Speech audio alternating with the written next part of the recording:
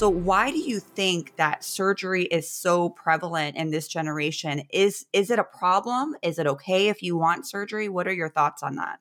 I'm not a person that, when someone comes to me and says, I want to get my boobs done or I want my nose done, I'm not a therapist that shames them or judge them. I don't think that is effective or helpful. I think it's important to evaluate where this desire is coming from. I also am evaluating, is this body dysmorphia disorder, meaning that it's a specific feature on a person's body that in their mind appears differently than in reality. And so it can cause a lot of preoccupation of thoughts, social withdrawal, mental health disturbances like anxiety and depression. And I've worked closely with several cosmetic surgeons in where I am in Scottsdale, and we've had lengthy discussions about body image because the ones that I've met with really do care about their patients. And in their mind, they're thinking they're helping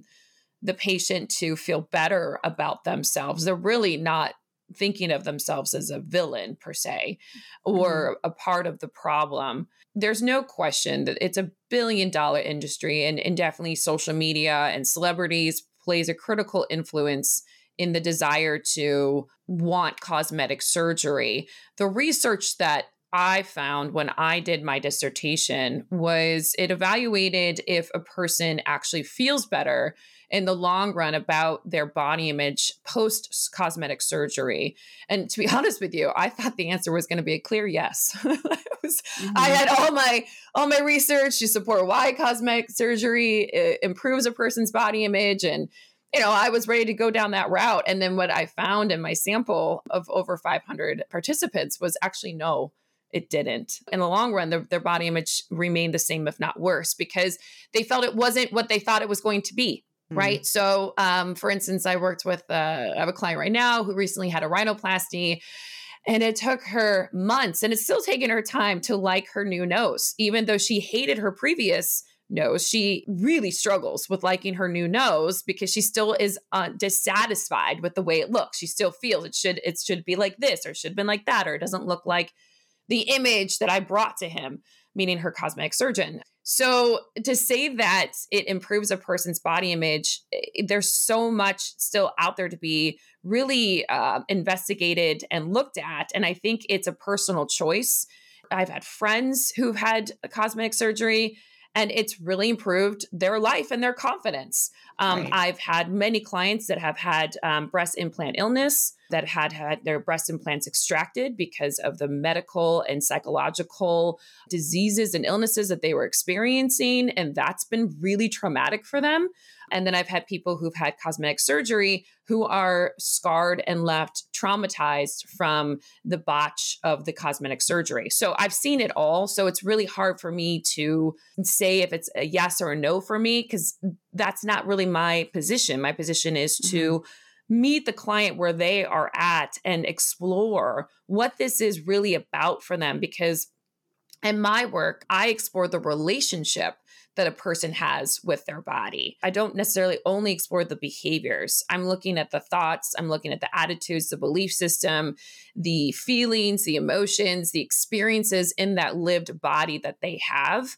And also, I call it, when I'm meeting with someone for the first time, I ask them, what's your relationship with food? It's not, what are you eating today? Or what didn't you eat today? I don't come from a registered dietitian lens. I come from a clinical lens. So I'm always looking at and investigating a relationship versus just the behaviors. And so when you mention relationship with food, what do you look for in terms of what's a healthy relationship with food versus something that's maybe unhealthy or where changes need to be made? That's a great question. So too often, so much disordered eating is normalized. So disordered eating could be, I only eat at certain times of the day. I don't eat past 5 p.m. I don't eat until 12 or lunchtime, 12 p.m.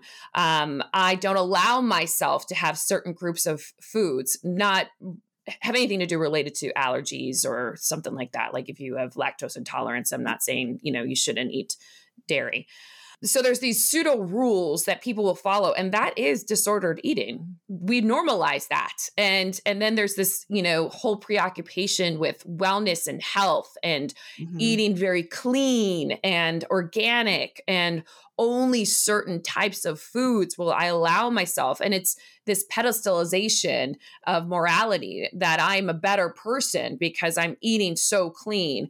And that is one of the symptoms and criteria of what's called orthorexia, which is not in the DSM at this point in time, but eventually it will be. And we see that a lot in, the fitness world where, it's clean eating and only certain things. And it's really obsessive and preoccupying the person's life.